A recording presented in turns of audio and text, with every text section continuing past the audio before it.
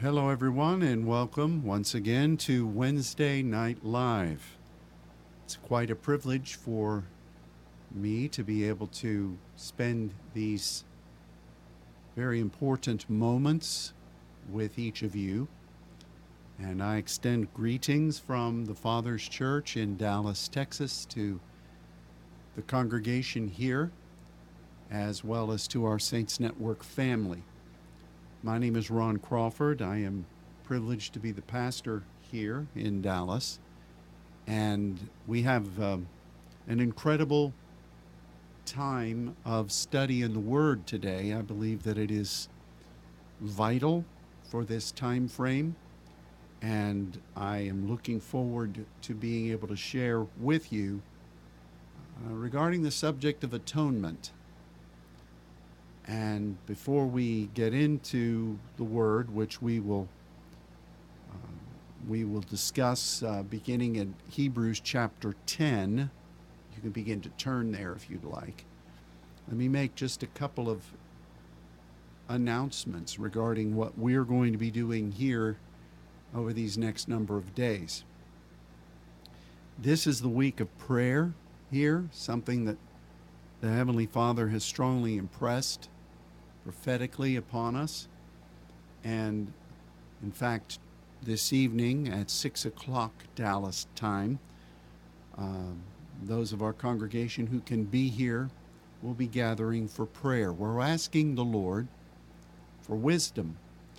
And in fact, we are partnering this week with the biblical enunciations regarding the term that would translate as ask of me, and it is that sha'al principle that we've studied over the years, at least for 14 years now. And so we will be focusing on wisdom tonight. What Solomon asked God, sha'al God, for wisdom at the very beginning of his tenure as king, as Solomon beginning his reign as king, and he asked God for wisdom. So we need wisdom because it's God's way of telling us how to go out and come in. God illuminating his timing, showing us where he wants to take the light into the darkness, which our responsibility would be to go.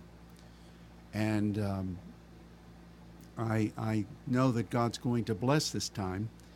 And throughout this week, we're focusing on prayer. And in fact, even this coming Sunday, there will be an email coming within the next 2 days further explaining this. But this coming Sunday morning, we are dedicating the entirety of the morning to prayer. There will be no Sunday school teaching, no wisdom seekers class. We'll be praying in the sanctuary. And then we'll have some kind of a greeting at 10:30 or thereabouts. I don't know exactly what the Lord is going to require of us. There will be some explanation of what we're doing, or probably some kind of an outline of the scriptures that we're believing God to impart the power of them as a rhema verse in these hours. And then we'll devote ourselves to prayer. That will be our service for this Sunday. So if you join us on Sunday, just know that there will not be a very long segment live streamed, but our devotion is going to be on prayer, which as saints and as intercessors all should not be a troublesome prospect.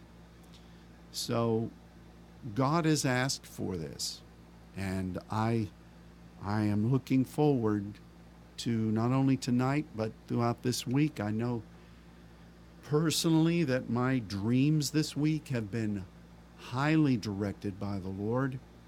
I'm amazed at the things that God is allowing me to experience in those nighttime hours that communicate his purpose, which is what dreams do. But We certainly invite you to join with us in prayer tonight, but also be prepared for what is coming this Sunday. Okay. It was several weeks ago that I was in the sanctuary in prayer, and God began to speak to me in an interrogative way. I felt very strongly the Spirit of the Lord begin to ask me questions. And that's a typical angelic maneuver in the Scripture. Jesus would begin things by asking questions, even at times where you think, just in reading the context, why are you asking a question of this person when it's very obvious what they have come to you for, what they want?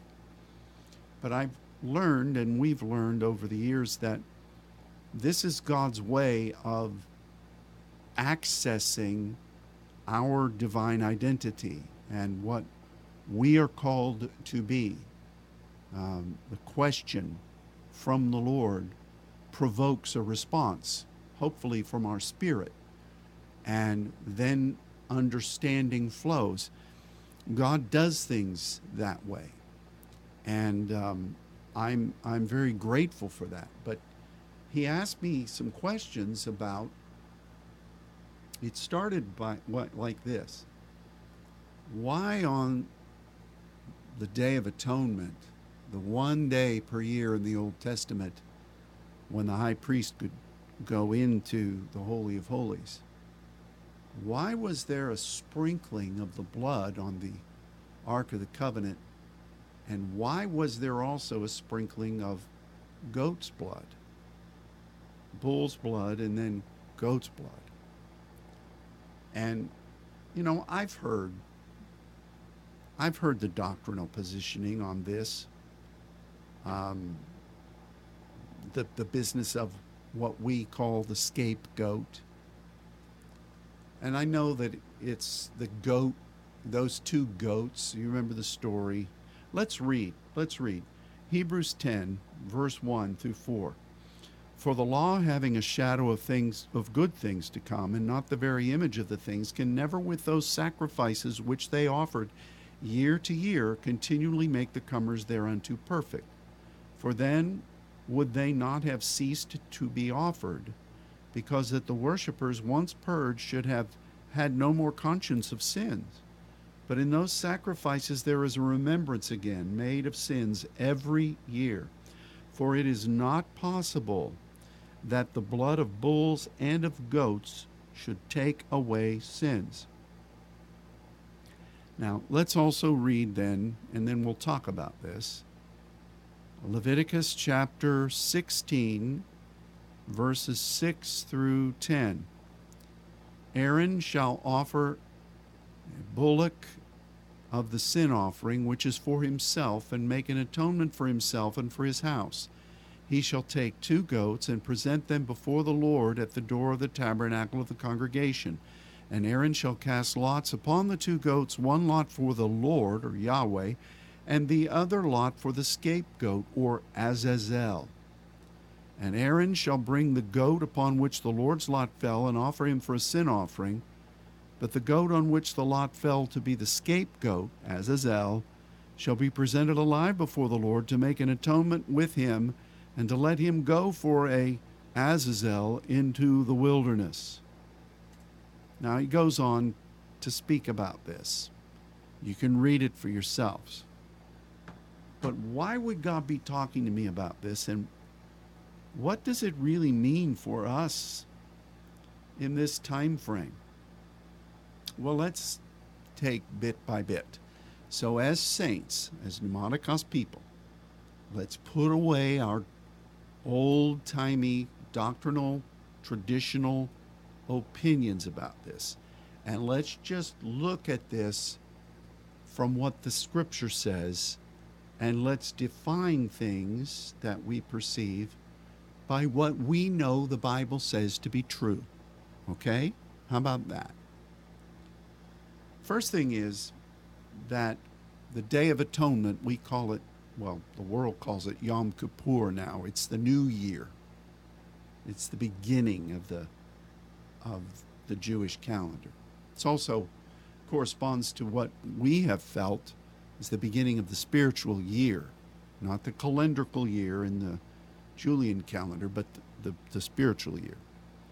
And atonement is taken from the Hebrew word that really means a covering. It means kapar. It means to cover over. And that's important for us to recognize, because the whole business of sin in the Hebrew, that was you have to lather it up to say it. Chata. It means very similar to what the New Testament word translated as sin is. It means to miss the mark or to fall short. But those sins were not purged. They were not by the law. We read that in Hebrews 10 very clearly. They were really the word translated as forgiven, salach, means to purify or to give some measure of approval, to be positively disposed toward, so that we could be in his presence, or that the people could be in his presence. It was like that sacrifice was sufficient to allow the high priest to function before God in his role.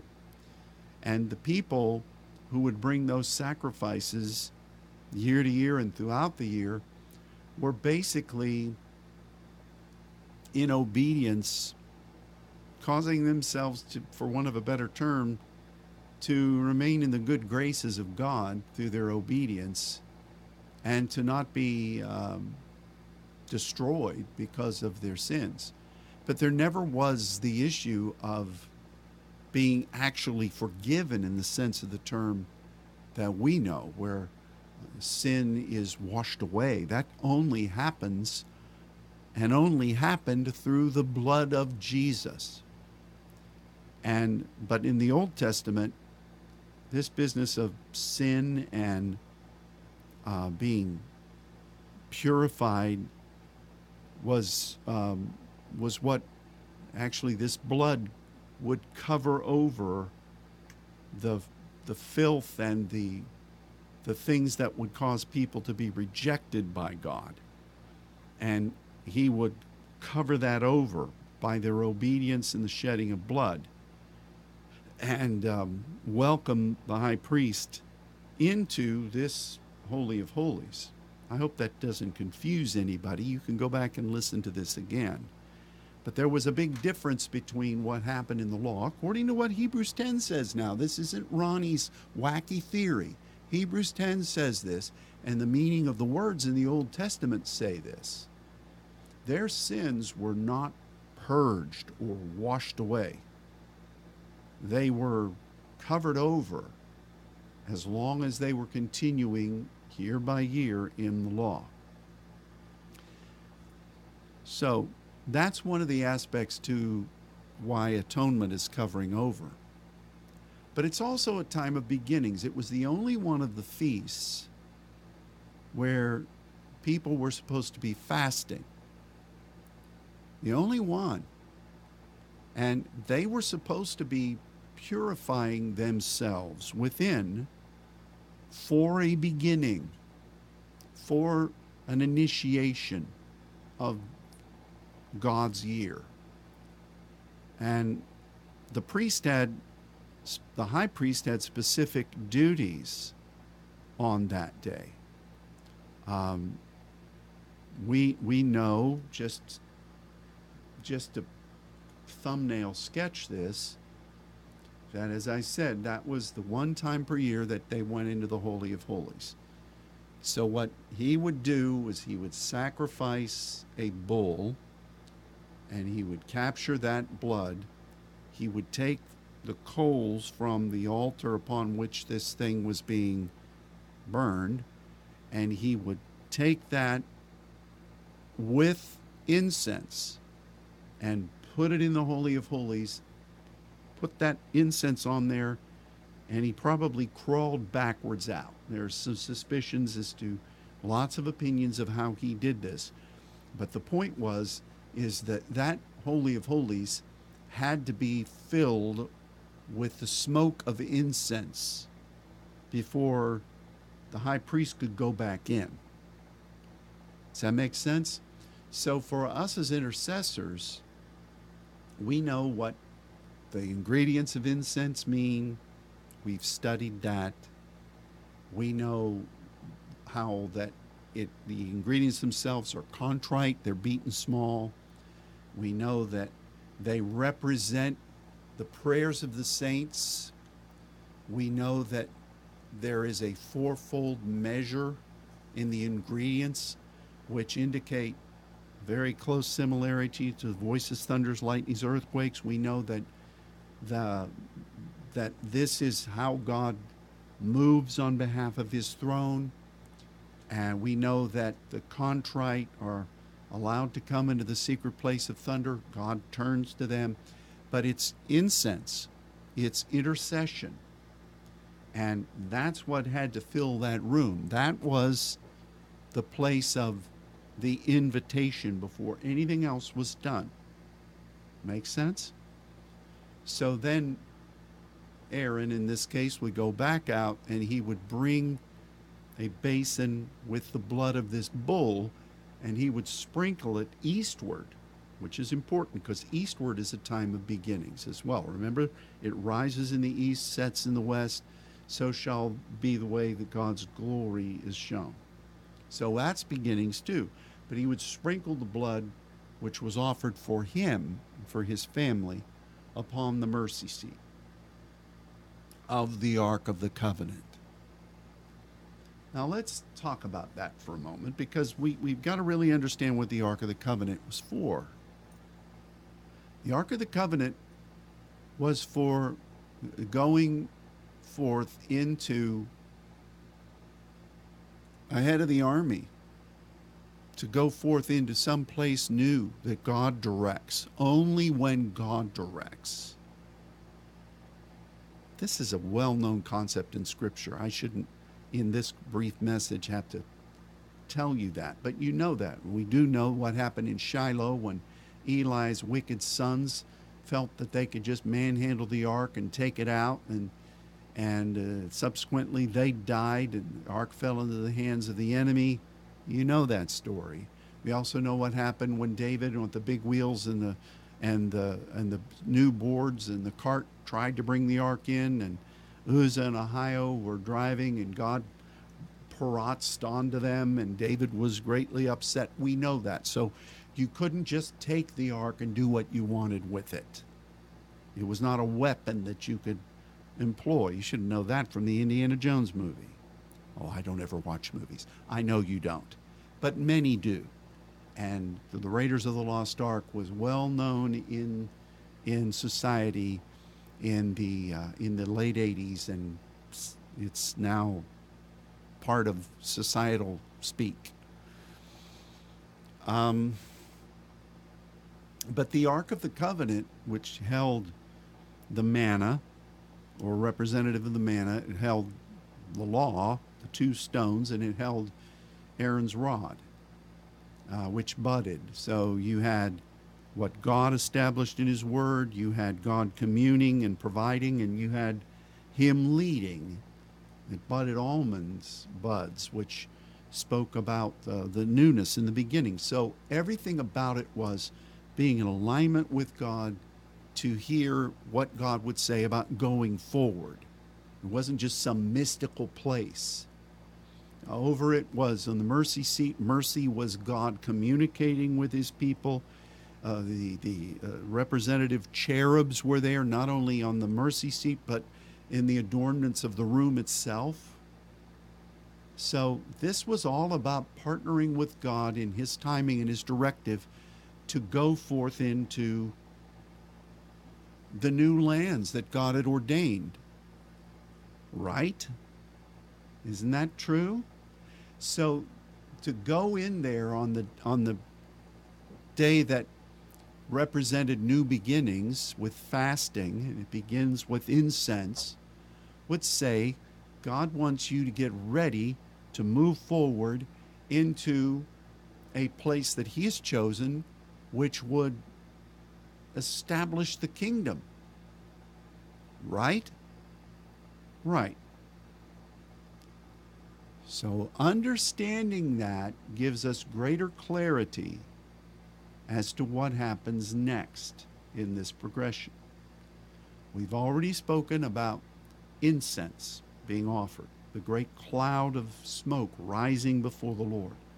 Intercession, divinely inspired and ordained intercession, is imperative. Then the blood, which the blood of the bullock, which was for personal measures of covering, we deal with the blood of Jesus. That's why we're there. That veil of this place was torn open when Jesus said it is finished, making access to everyone. But he was also saying, hey, look, what you did every year in there, it ain't happening anymore.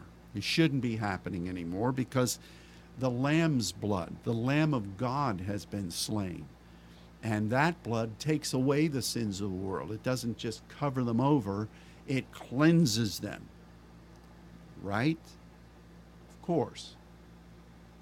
And really, we as Christians are supposed to be going to the ends of the earth, preaching the gospel of the kingdom. So whatever that Holy of Holies represented from this Day of Atonement should be something that we're functioning on all the time, with what the Ark of the Covenant represents, which is now in the Temple of the Tabernacle of Testimony. Right? Okay. So Aaron would then come in, after he goes back out, with the blood of the slain goat. Now, we read that he would take 2 goats. They would discern which one of them God wanted as a sacrifice, and that was the Lord's goat, Yahweh's goat. That's what the Bible speaks about. That goat was slain, and that blood was taken in, and it was also sprinkled on the Ark of the Covenant. Correct?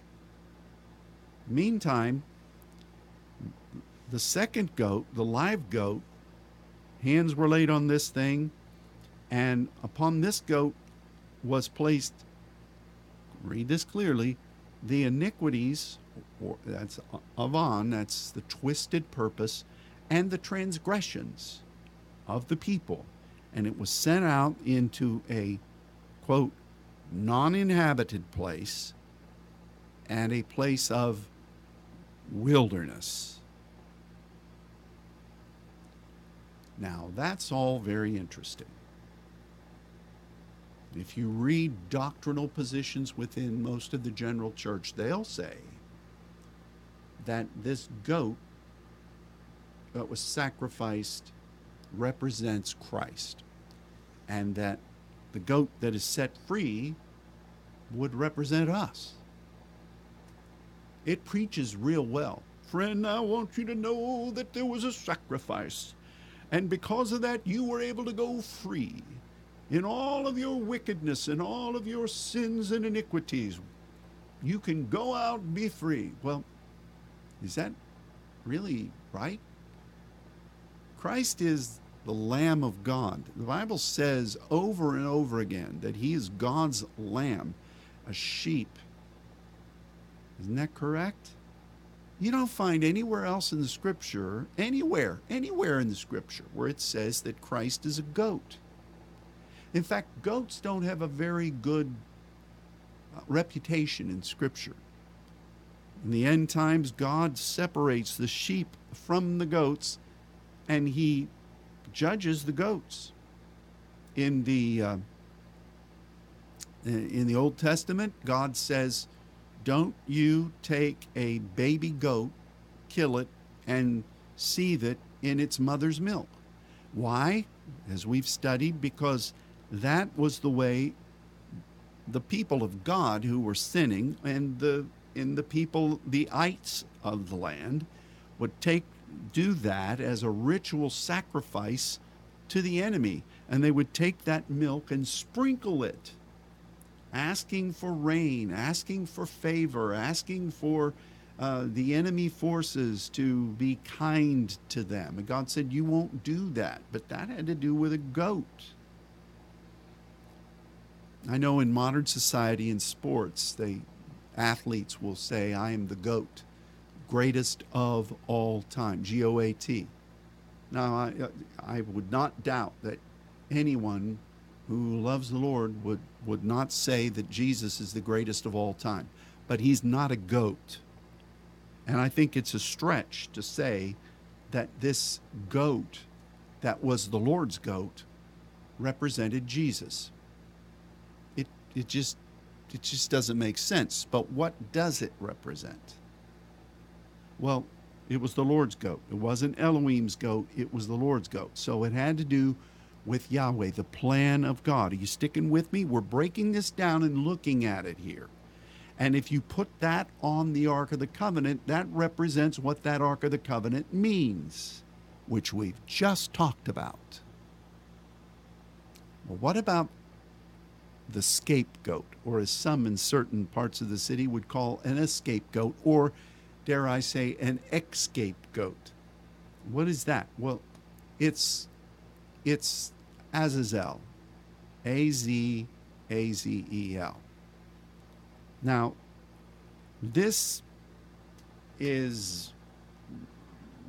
a whole theater of opinions on what this is.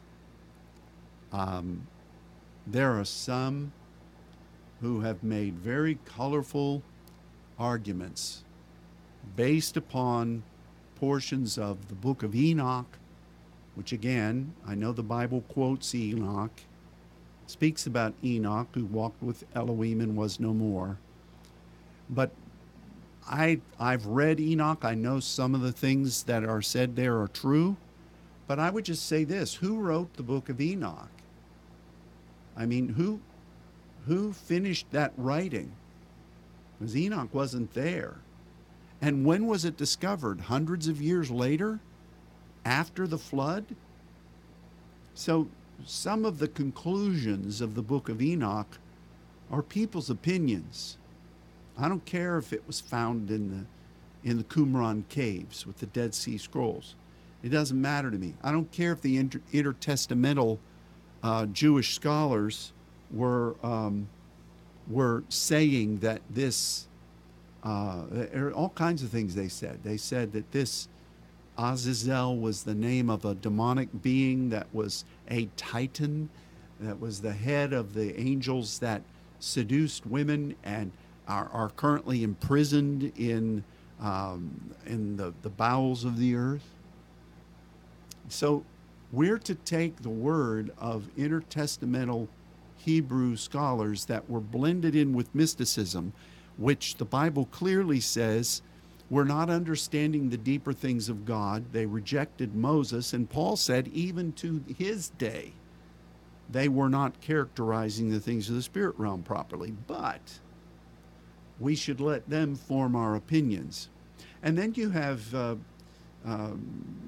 some manuscripts that have been being discovered from all of the false religions that dwelled in the land. And we've talked about this before. You can, from scholastic understanding, it's intriguing to read what some of these works said, but to say that they're equal with the scripture, or that we should say that because these people over here among the Hittites, or these people from the Q, or these people from these other realms of historical thought were really telling the truth. I mean, if God hasn't come back yet, the millennium hasn't started in 100 years, if people came back and reviewed documents from this time, let's say they pulled up CNN or MSNBC, Would that give an accurate opinion of what's really going on here right now? Of course not. Sometimes I hear what they're saying or what's being reported, and I think, what world are you living in? So you're telling me that a heathen culture that is worshiping demons, we should take what they write with the full credence and authority of what we know in the Scripture. That's danger ground. So there are a lot of slick Hollywood level produced teachings about what this Azazel is. And I would caution you from even researching it, because it's really, a lot of it is doctrines of devils. It's what the devil wants you to believe. Some of it's even done by people with many degrees behind their names from what should be Christian seminaries or institutes, colleges, universities of very highly respected levels of scholarship. But just because they're saying it doesn't make it true. You know, we're hearing right now, we've got a lot more to talk about, but we're hearing right now, there was a book that one of the doctors that was well-known, Dr. Birx, the woman who was alongside Fauci all the time, she apparently wrote a book or some kind of a journal expression about what happened 2 years ago. This just has come out.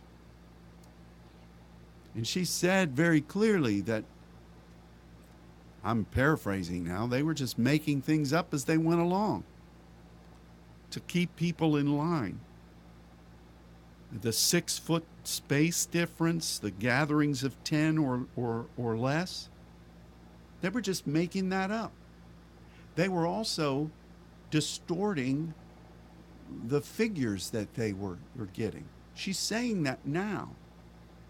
But dear Lord, if anybody 2 years ago questioned anything that the people were saying from the government, you were branded as an infidel. You needed to be canceled. You were a conspiracist. It's true. We lived through it. We lived through it. And so just because somebody with degrees behind their names, and I'm not opposed to education, but just because they've invested hundreds of thousands of dollars in a production that you can watch on video doesn't make it true.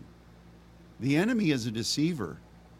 This is how he is one of the ways that he will deceive the very elect. He's going to be slick. He'll use Scripture just like he did in the Word. Has God said? It is written. That he'll twist it. And people with a numbskull anointing will follow them.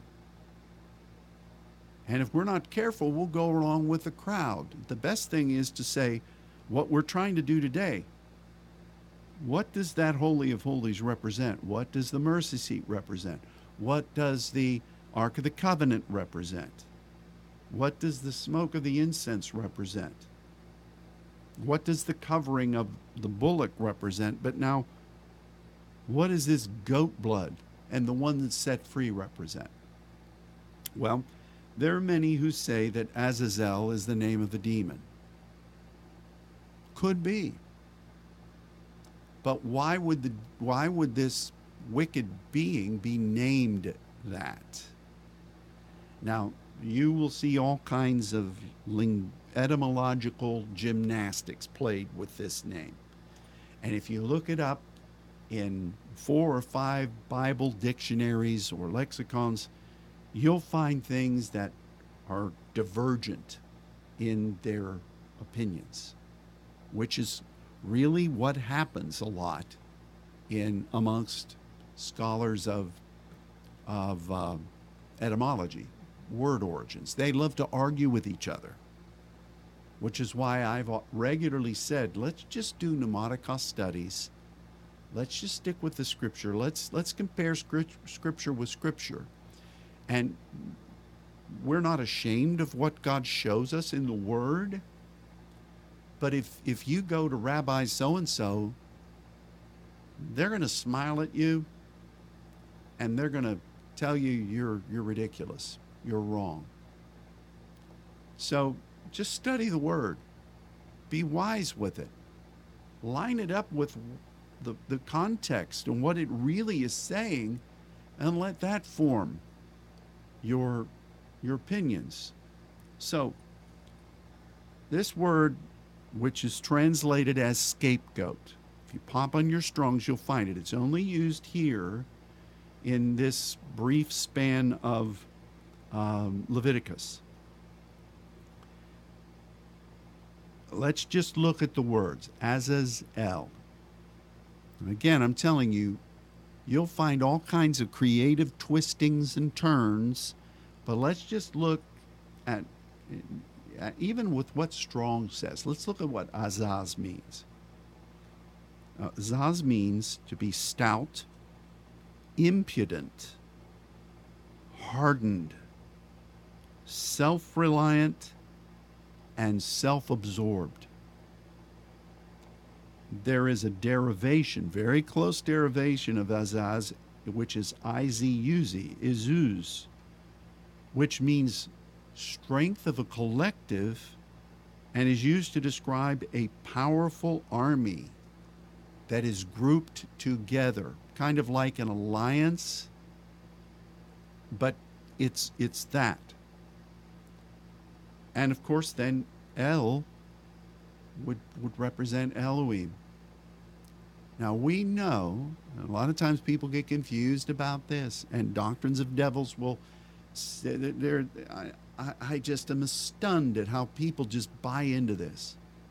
The enemy says that when God says, you'll have no other Els before me, there's this well-developed idea that God was some kind of a tyrant, almost like a Zeus being. And there were all these other gods that God then attacked and took over. And now he's a ruling God over all these other gods. But these other gods are equal to God. But God rose up like a Hitler and defeated them. Oh, this is a really big doctrinal position. And the enemy uses it. You see, then these other gods can come to you and say, you know what, that God over there, he's maniacal. What kind of a God kills his own son? That's really what he is. He's violent. But me, I have your best interest at heart. I'm not making this up. This has taken out some saints. It has. It's a doctrine of devils. So what does God mean when he says you'll have no other Els before you? Well, what does Elohim represent? It's the heart of God. It's God wanting to know you. It's how God draws you in. Yahweh, Jehovah is his plan. It's his purpose. But Elohim, Emmanuel, Elohim with us, is to know God and to love God and to accept God. And you know that angels were created to serve God, to be his messengers, but also to serve mankind. They were created by God to serve those that are called to be the heirs of salvation. That's what the scripture says. So there is a part of all angels that was constructed by God to interact with mankind and to, on the best case scenario, the divine scenario, to serve the will of God as men and women who have been born again are commissioned by God to serve. Right? So we know that these fallen demonic ones will utilize or attempt to utilize that capacity to draw people in and to twist the purpose, to abscond what those people are called to be, and to use those people for whatever nefarious device that demon wants. Correct? So when you see Azazel, this could be the name of a demon, or it could be the name of whatever enemy forces, probably Leviathan forces and exousias that function off of that inhabit the wilderness, that inhabit the places of darkness where light is supposed to be going. I know this is a different take, but it lines up perfectly with the context, and I'm not twisting anything. I'm just giving you biblical definitions for what's there. And so this goat is sent away. You know, there's some belief that this person that was supposed to lead the goat out took it to a cliff and hurled it off. That there was an actual place on a high cliff that they named Azazel, and they would throw it off. But we don't read that anywhere in the scripture. We're just told that this goat is taken by a fit person and sent into an uninhabited place that is wilderness and set free. That really says that God wanted his people to remember what that ark represented, and that ultimately our Lord would pay the price, that his blood would not only bring an atonement, but a cleansing of our sins, but his blood, through the blood of sprinkling, would be sufficient to be placed upon those areas that God has ordained for the church to triumph, for the ecclesia to tear down strongholds and to take the kingdom and establish God's light in God's timing. Does that make sense? Of course it does. I think that the reason, in fact, I know, I sat on this for weeks, just mulling it about, thinking about it. I didn't feel like I should teach. And my initial reaction was, Father, I appreciate this, but this is one of those things that if I teach this, it's going to raise people's hackles. People are going to look in their old-timey doctrinal things, and they're going to hear about this representing Christ, and they're going to think I've gone off the rails, and it's going to irritate those that listen to us who are really following doctrines of demons, and they're going to get furious, and they're going to send me some kind of wacky clip from YouTube to watch that'll straighten me out. I don't really want to do that. So I just studied about it myself, and I prayed because God was speaking to me about it. But today, in this week of prayer, he said, you need to declare this because it's what I want to do through my people. This is a time of new beginnings, which is what atonement was supposed to be. We are covered by the presence of God. We're covered by the incense that we offer him. We're covered by the angelic.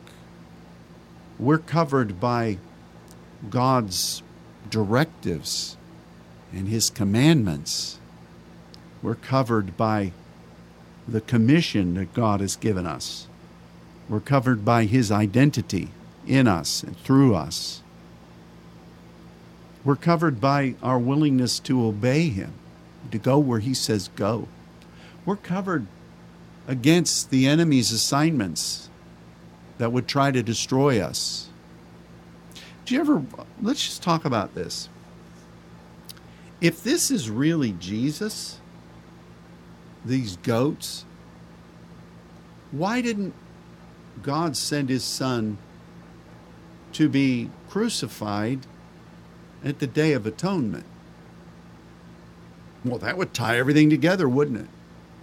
It would tie the Holy of Holies, why the veil rent. It'd cover everything, wouldn't it?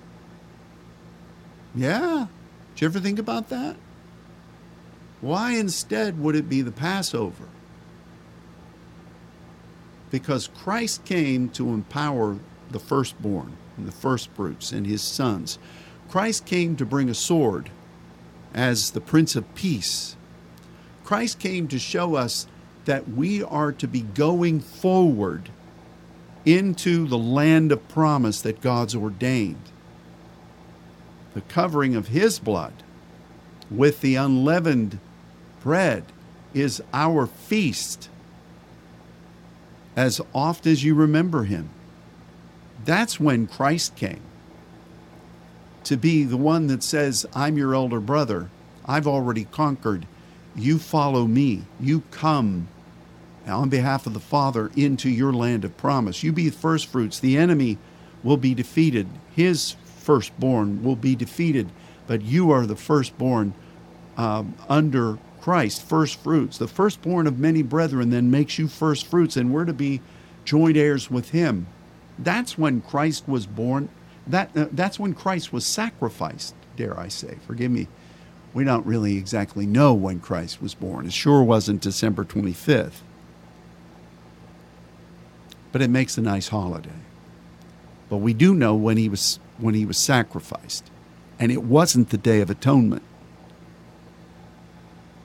But the Day of Atonement is important. It's a time of beginnings. It's a time of contrition. It's a time of being ready for breakthrough. It's the time where we say we're saturating the atmosphere with incense of intercession. We are under the covering of your blood. The sprinkling of your blood is there. But we're also saying that what represents this ark, which is in the temple of the tabernacle, still is designed for us to go and take the kingdom into the places God has ordained, those places where darkness rules, uninhabited, wilderness places, and to find the power of the kingdom, to the intent now before the principalities and powers in the heavens, God would show forth his mysteries in the church. Yeah. That rock of commune with the Father will empower us as the ecclesia to go, and the gates of hell will not prevail. It seems I read those things someplace, haven't you? Christ's sacrifice, that holy blood that doesn't just cover our sins are forgiven, they're cleansed. His perfect sacrifice makes the way for us to enter into beginnings as intercessors, as those fasting, as those who gain the directive of the Lord at the mercy seat, who will be willing to partner with the angelic to obey where God says go, regardless of what demons are there in their strongholds. When we're sent by God, we bind the strong man and we take control of the things which the enemy entrusted in, which never belonged to them to begin with. They were always the belongings of God. That's what this atonement represents. And in so many ways, we're at a point of atonement. In so many ways, we are at a point of breakthrough. And in fact, as I was praying this morning, I am positive that our fall seminar in September is supposed to be entitled Atonement,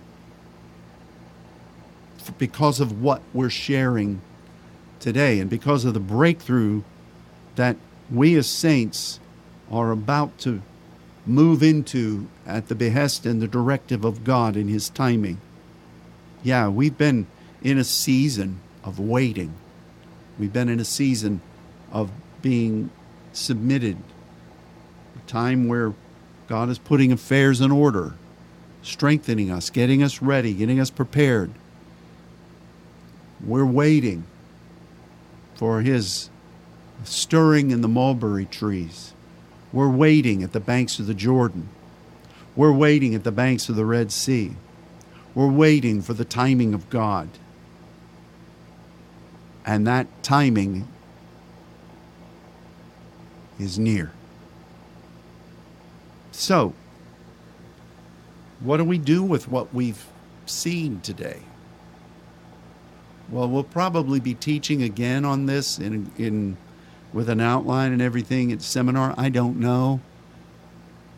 But one thing I do know is that we're going to be concentrating on God's breakthrough, which is a paratz. It's funny that you tie this together then to why God broke through upon Uzzah when he touched the ark. Why would God paratz upon Uzzah? Why use that term? Because the Ark of the Covenant represented the paratz of God. The incense, the waiting on God, the submitting to Him, to hear from Him in mercy, to be willing to partner with the angelic, waiting for His timing, waiting for His direction, on the frontier of where you've gone to that point, that's paretz. All of that, all of those things, from the incense to the sacrifice, and even, dare I say, the showbread outside, the people functioning in their identity, that was all paretz. But the paratz comes when that ark says go. And Uzzah was doing it wrong. I'm not faulting him. He was obeying David's command. But God paratzed onto him. Never really put those two together, the atonement, the Holy of Holies, and Perez Uzzah together. But even Uzzah, I'll have to do some digging. I may not be able to find it, but that sounds an awful lot like Uzzah, Izuz, doesn't it? Don't quote me on that. I've got to look it up. Pastor, where did you find that? I'm just saying. We'll try to develop that a little bit. But the point is that that's inconsequential to the main theme. We are in a position right now. We're praying for Sha'al, wisdom, direction, in anticipation of the breakthrough. Maybe we're beginning to offer the incense that is necessary for God to say, go. There's a lot of enemy influences that don't want the saints to come forward. There are a lot of enemy influences that are drawing on the hearts and the emotions and the will of people all over this world right now. And the enemy is beginning to utilize those giftings, those iniquitous, twisted giftings in people. He's releasing false prophecies. He's releasing words of agreement for negative factors to incite strife, which welcomes every evil work. We see this all around, where the enemy version of Elohim is getting people to bow at the demonic altars all over the world, and dare I say, in almost every city in our United States of America. God, help this country. But the saints of the Most High God, we, in the book of Daniel and in the book of Revelation and so many other places in the Bible, we will walk with God and we will overcome. There may be times where it seems that we're being pressed upon, but then God turns it and we gain a phenomenal victory through Him. Breakthrough is coming. We're preparing for it now. We're under the covering of the Lord in this 7th month now. And we'll lead forward through this 8th month, which is really a time of beginnings in its own right, and into our gathering as saints. But then we're ready to break through. aren't you? So, the two goats on atonement, Azazel. It's really God saying, I am coming. You ever think about why Jesus was compelled, he was thrown, balo ekbalo, by the Spirit into the wilderness at the very beginning of his ministry to be tempted by the enemy. And there he fasted. Our Lord fasted 40 days, 40 nights. And then the enemy came. Did you ever wonder why that was in the wilderness? You know, if you go one chapter further in Leviticus, God says in Leviticus 17, chapter 7, I don't want any more of this worshiping goats, whoring after them. Now, we know goats are undisciplined. We know they'll eat anything. They'll go all over the place. They may be cute. They may be great in the petting zoo at the state fair. We laugh at some of those screaming goats, some of those goats that just get scared and they fall over. It's funny to watch them. But if you have a pet goat, hold your ears. But goats don't have a good reputation in the Scripture. They just don't. They represent the impudent. And anyway, well, thanks for tuning in today. Remember, my congregation, we're praying at 6 o'clock tonight. Monica sent a prophetic directive out to all of you by email. You should have gotten it. We'll look for you. To all of our Saints Network family who wants to join with us, who desire to join with us in prayer at that time, you are welcome to. Many of you, that will be 1 o'clock in the morning. If you want to pray tonight, which is just about maybe soon, 6 o'clock your time, do it. God is timeless. Don't forget, this coming Sunday is going to be a bit different for us, where we're devoting here at the church, the Father's Church in Dallas, a morning of prayer. So we'll pray during the Sunday school hour. There'll be some kind of an expression made over live stream at 10:30. But then we're not going to broadcast the live stream of prayer here. I'm not going to do that.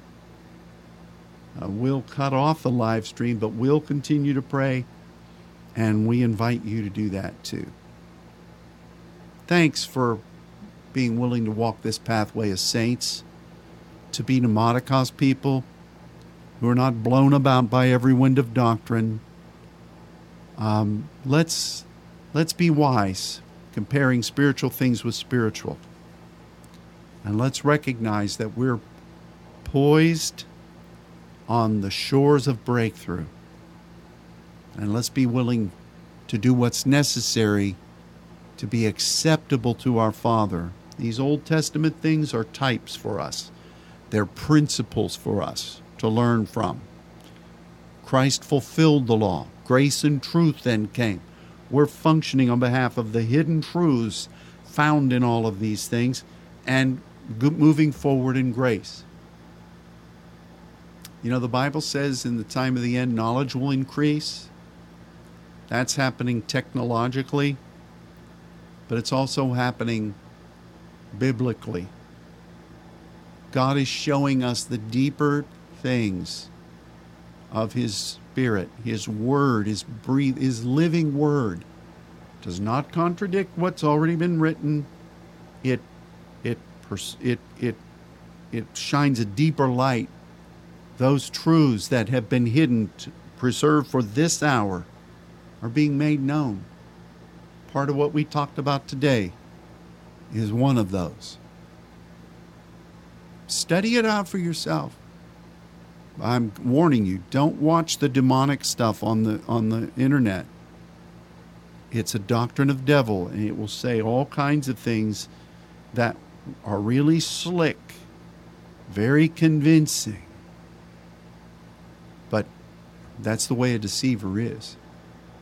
All right. Thanks for joining today. God bless all of you. And we will look forward to praying tonight and praying through the rest of this week and praying on Sunday. Great time in the Lord. Till next time we're together, God bless you. Goodbye.